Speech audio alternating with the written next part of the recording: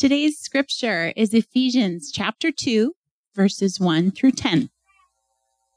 And you were dead in the trespasses and sins in which you once walked, following the course of this world, following the prince of power of the air, the spirit that is now at work in the sons of disobedience, among whom we all once lived in the passions of our flesh, carrying out the desires of the body and the mind, and were by nature children of wrath, like the rest of mankind. But God, being rich in mercy, because of the great love with which he loved us, even when we were still dead in our trespasses, made us alive together with Christ. By grace you have been saved, and raised us up with him and seated us with him in the heavenly places in Christ Jesus, so that in the coming ages he might show the immeasurable riches of his grace in kindness towards us in Christ Jesus. For by grace you have been saved through faith, and this is not your own doing. It is the gift of God, not as a result of works, so that no one may boast. For we are his workmanship, created in Christ Jesus for good works, which God prepared beforehand that we should walk in them. This is the word of the Lord. Please be seated.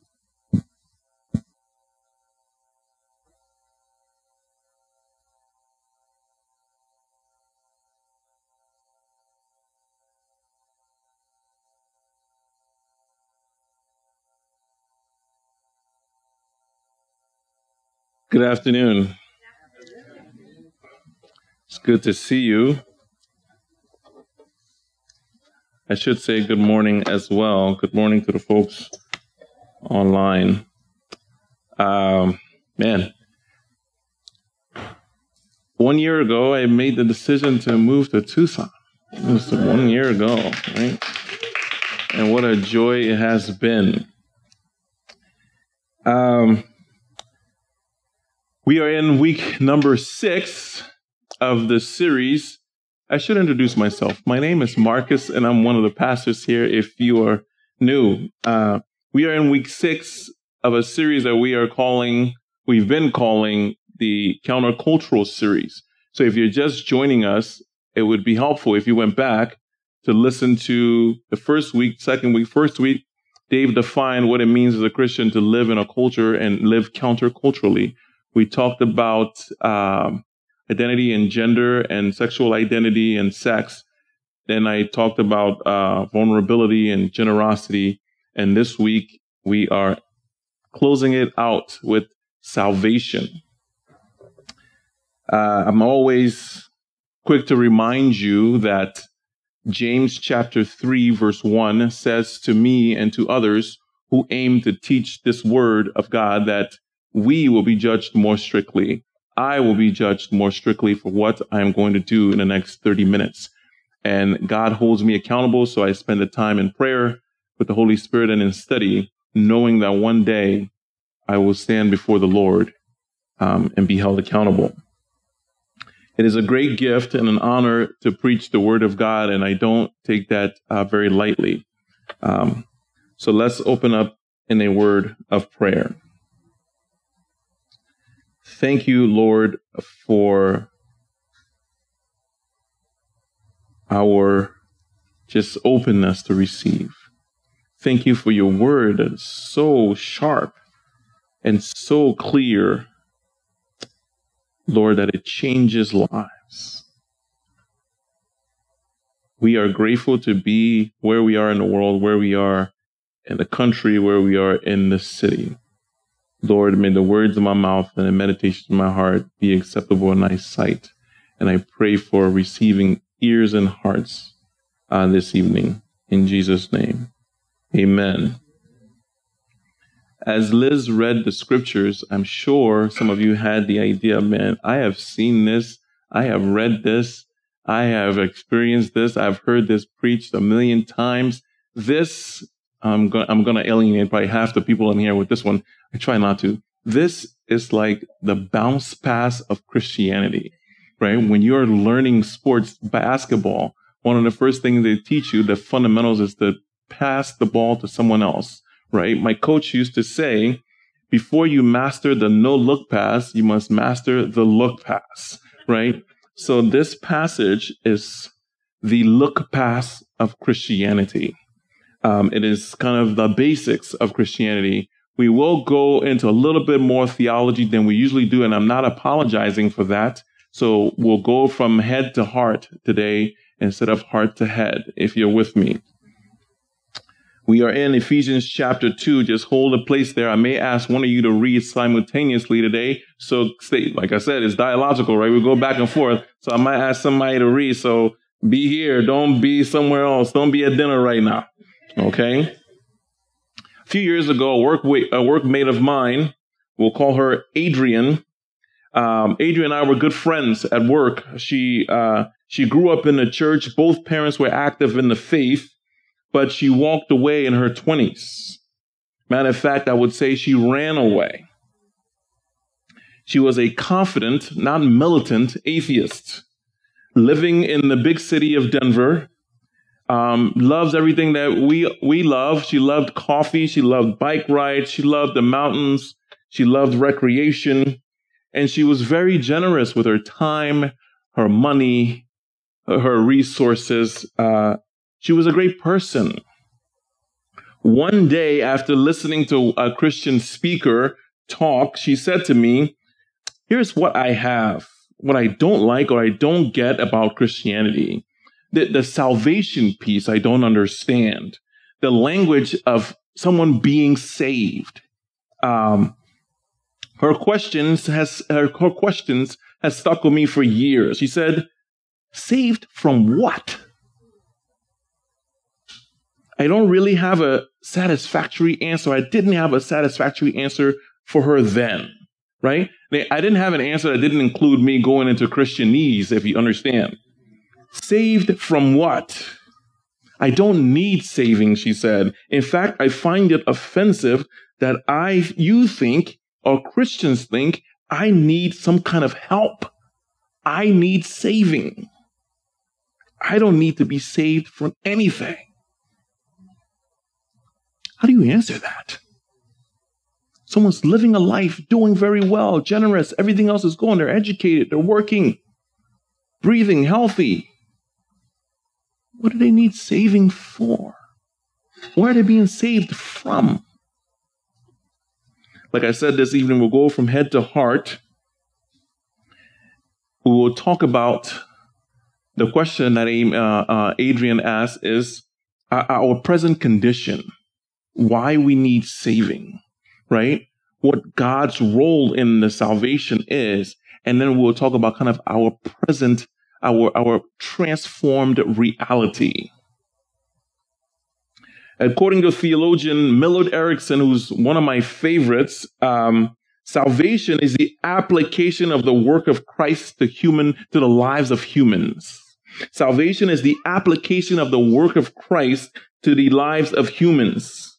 Somewhere in the last 60 years, perhaps in the generation of Billy Graham. Billy Graham was phenomenal preacher, phenomenal evangelist. If you listen to him now, you would want to give your life to the Lord all over again.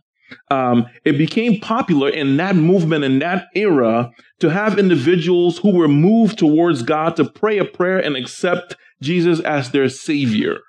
You're with me? This was great. People, when Billy Graham was done preaching, people would be streaming down the aisles. You can look at it on YouTube now. People would stream. A generation of Americans, a generation of people around the world came to know of Jesus Christ through Billy Graham. Those people had children. And the next generation were mostly raised in a church, but could not really tell you when or an exact date of when they came to the Lord. You follow me? Their parents knew the exact date. But the next generation and the generation after that, they grew up in homes, so they couldn't tell you. Some of you here are like, when people start talking about, I became saved this day, you're like, I feel like I grew up as a Christian. What is it with this date? What the movement unintentionally created was some doubt in some believers as to whether they were actually saved. I say a prayer, right? I get saved and I go on living. Because now we started to get to the point where we had two types of people. The people who would say the prayer and genuinely become saved, if you will, and start living that way. Or some people saw the loophole, quote unquote, what's a loophole, and said, I can say the prayer and I'm going to keep on living the way I live. I say the prayer, right? I said the prayer. If that was what was required of me to be saved, I've done it. Right? I said the prayer. The other group would say, one other group would say, I said the prayer and I'm a Christian, but I'm not sure what I'm supposed to do afterwards. Am I just going to sit and wait for heaven? I'm a Christian. Do I just sit down and wait for the day that I die and go to heaven? Is that it? I'm here to tell you this morning, there's a more robust way of living that decision out. Right?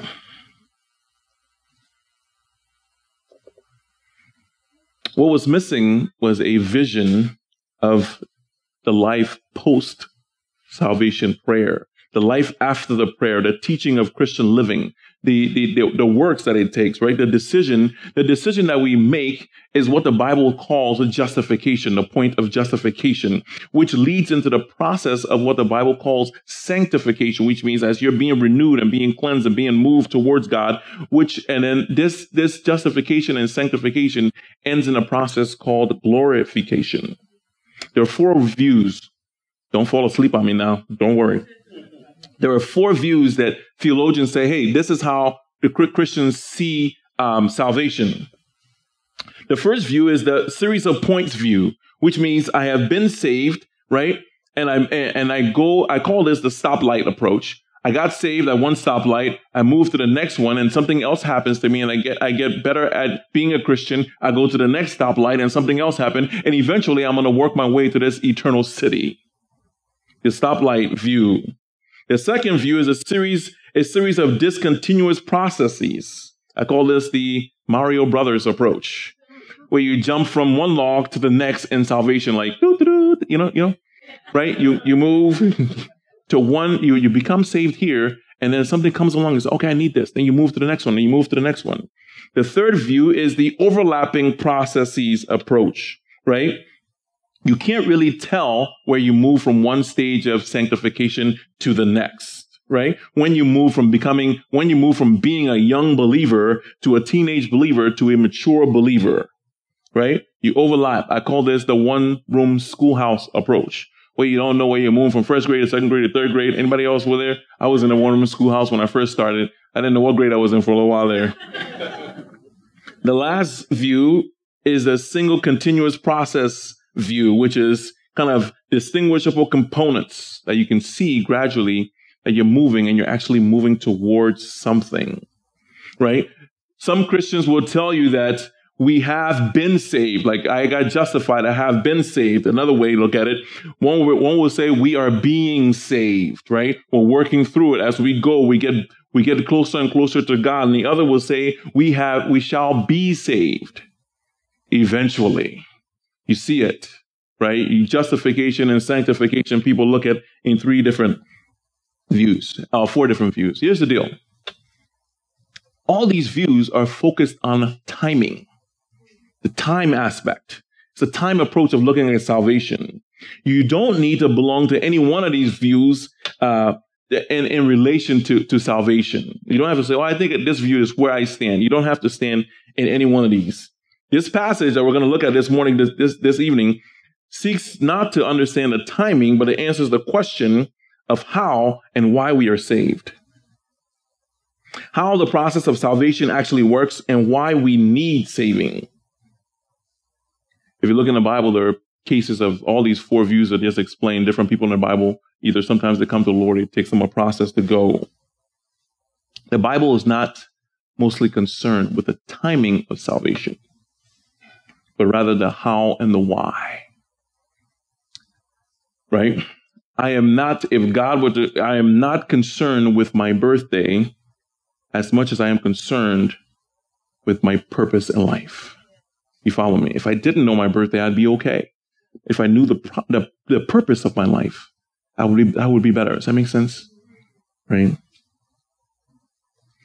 If I just lost you in the first 6 minutes, please, let me bring you back. Let's talk about our present condition, why we actually need saving, why we need saving. Paul in Ephesians 2 talks about our present condition. Back to Adrian's question when she said, why do I need to be saved? Saved from what? Why do I need to be saved? Verses 1 through 3, Ephesians 2. And you were dead in the trespasses and sins in which you once walked, following the course of this world, following the prince of the power of the air, the spirit that is now at work in the sons of disobedience, among whom we all once lived in the passions of our flesh, carrying out the desires of the body and the mind, and were by nature children of wrath, like the rest of mankind. We are out of harmony with God's will, if you will. We have, Bible describes sin or defines sin as having missed the mark. We are slipping away or falling away from God. We are made in God's image to live in his family, to be aware of his presence. God has given us a lot of freedom with the possibility of disobedience. But that disobedience leads both to physical and spiritual death. It leaves us with a lifeless eternity separated from our loving Father. Following the course of this world, theologian John Stott says, is a whole value system we've created a whole value system that is alien to God.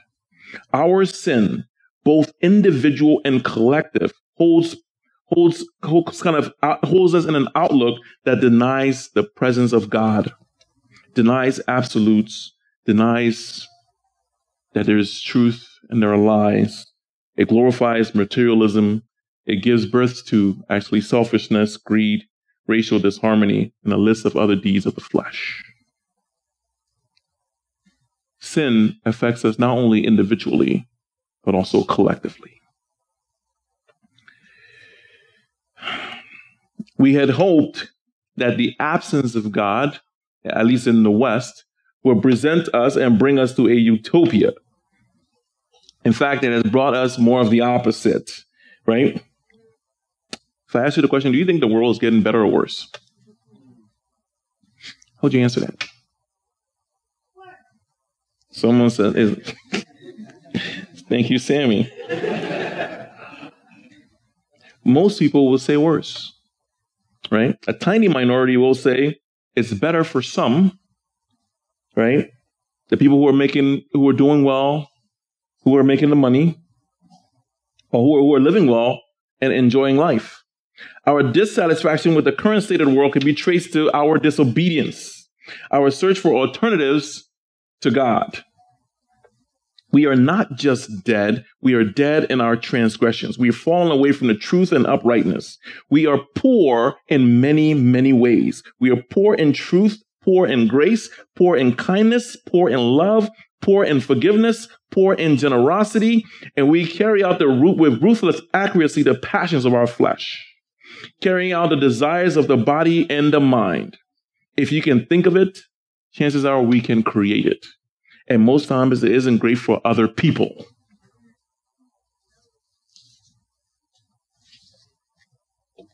We are so steeped in it, sometimes we do not recognize it. Sometimes, most times, we actually overestimate our generosity, our goodness, and our ability to save ourselves. We are totally incapable and morally unable to escape the results of our disobedience. I always told people when I was a refugee in a refugee camp, my prayer life was actually stronger than it is now. Know why? Because I have other things to depend on. Right? Nowadays, I can get sick and I don't think of prayer first. I think of calling a hospital first. I tell you this story all the time. When I was 12 years old, on my 12th birthday, I had malaria and I had no money. And I was sitting in the couch and crying, the tears coming to my eyes, going to my ears. I remember this. And I started to pray. because I didn't know if I was going to make it.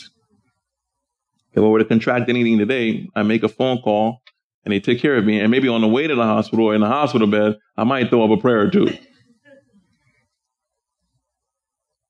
Philosopher Cornelius Plantinga says this: sin distorts our character. It corrupts powerful human capacity. It perverts special human excellencies, and consequently, both causes and results from misery. In addition, sin operates in some way or another as a casual factor in the evil we experience through the accidents of large-scale human and natural catastrophes, which appear to be beyond our moral control. That sounds like a philosopher. What he's trying to say is the sin that we're steeped in has been manifested in the world we live in through different things. And we it's like we're in this inescapable web to get out of it, and it seems like we can't. Any secular humanist, right, or atheist will not deny that the world is not what we had hoped it would be. 50 years ago, when computers were not a thing, and we thought, or even 20 years ago, and we said, okay, these things are happening, maybe life will get better. It's gotten better in some ways, right? Last week I said this, maybe it was 2 weeks I said this. I said when the internet first started coming, we thought, oh man, this is great, right? It's a shiny new thing that we're gonna play with, and it's gonna fix everything. Now it's like a forest we can't get out of. It's haunting us. We had hoped the earth, our country, would be better by now. We had hoped that we would be able to get rid of wars and poverty. Why can't we? Why can't we just make the world better? It's a difficult pill to swallow, knowing that a lot of the suffering we see is because of some of the selfishness we have. In our attempt to become God, we actually become more godless. In our attempt to tell an alternative narrative to the story of God, we have become less human. Because we are human, sin is deep within us, so we are in the systems that we create and operate. We are sinners. God saves sinners.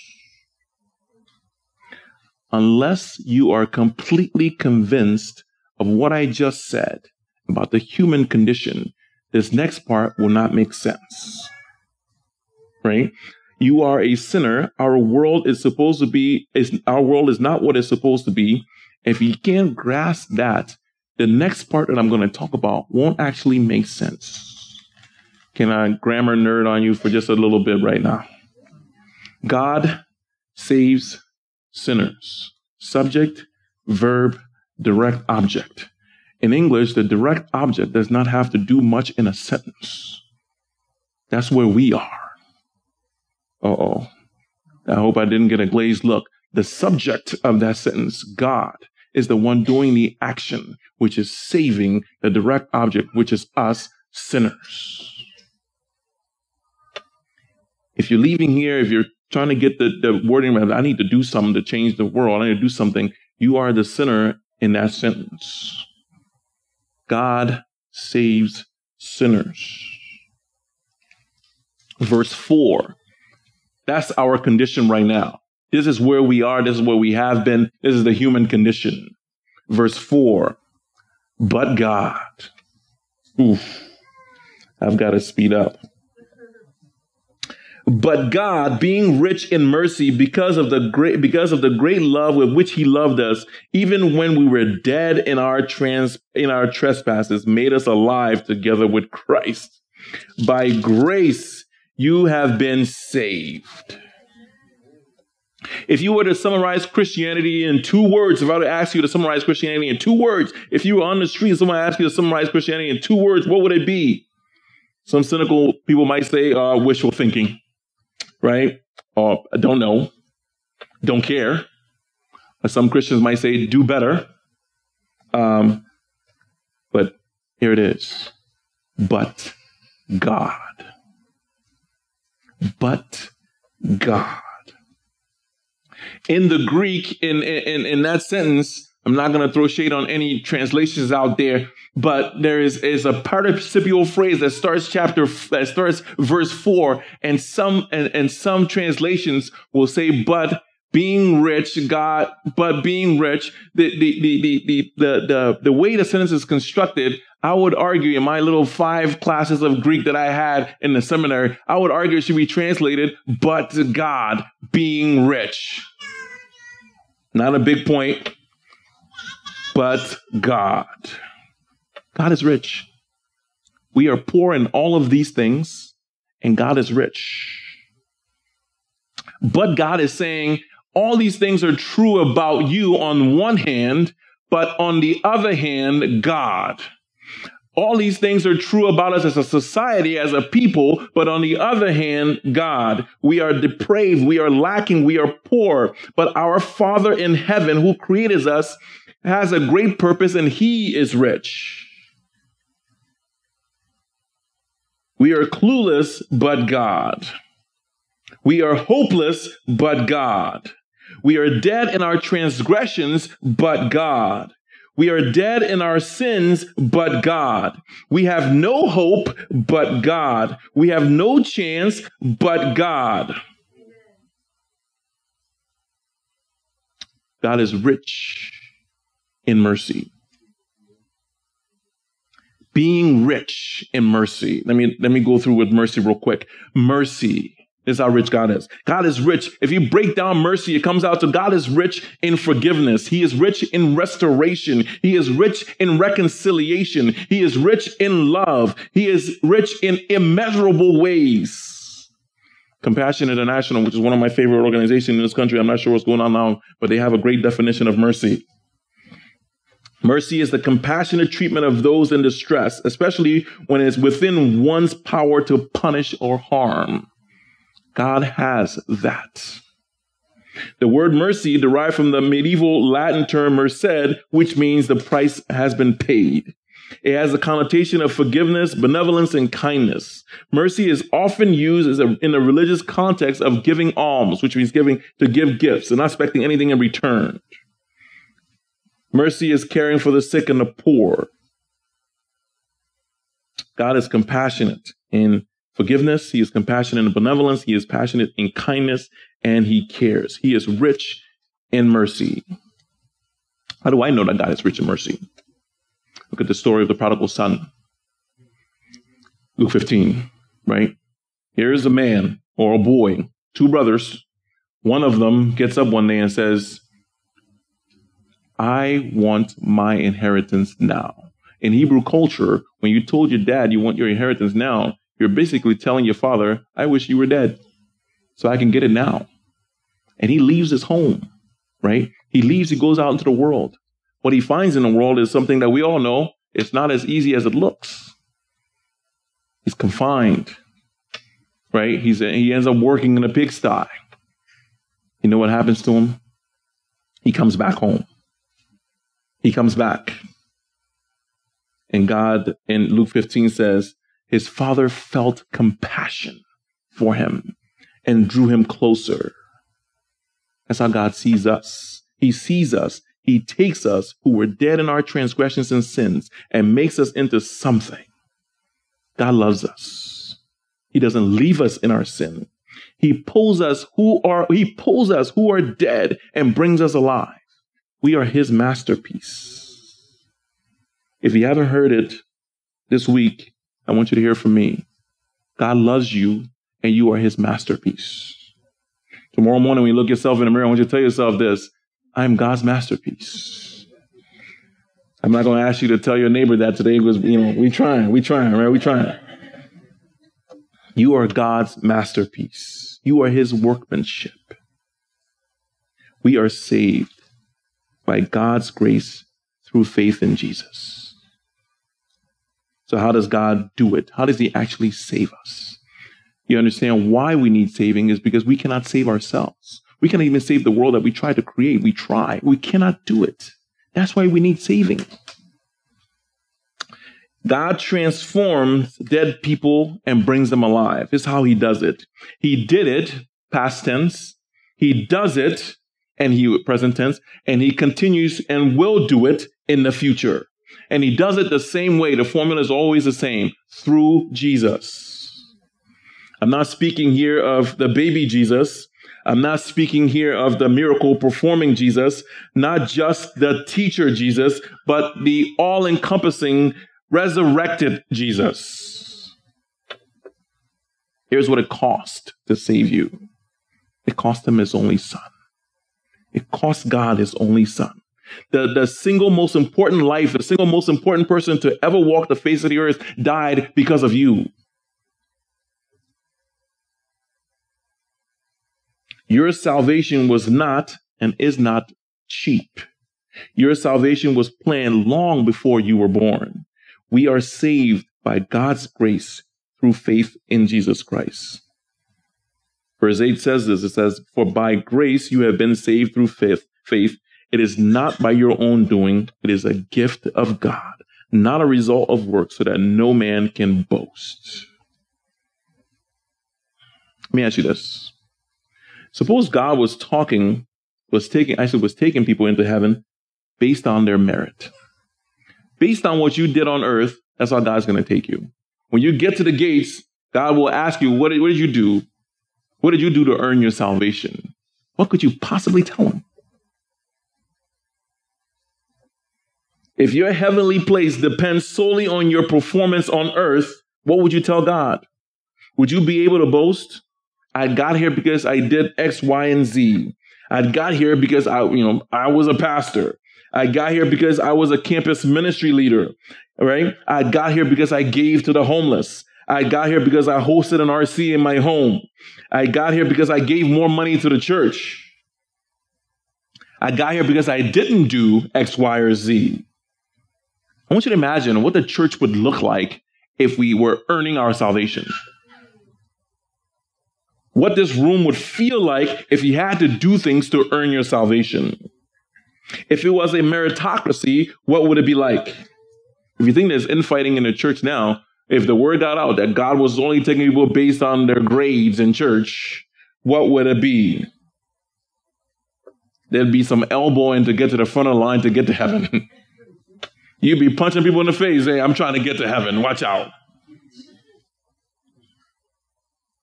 Pride would be through the roof. Folks, Jesus' death is why we are saved.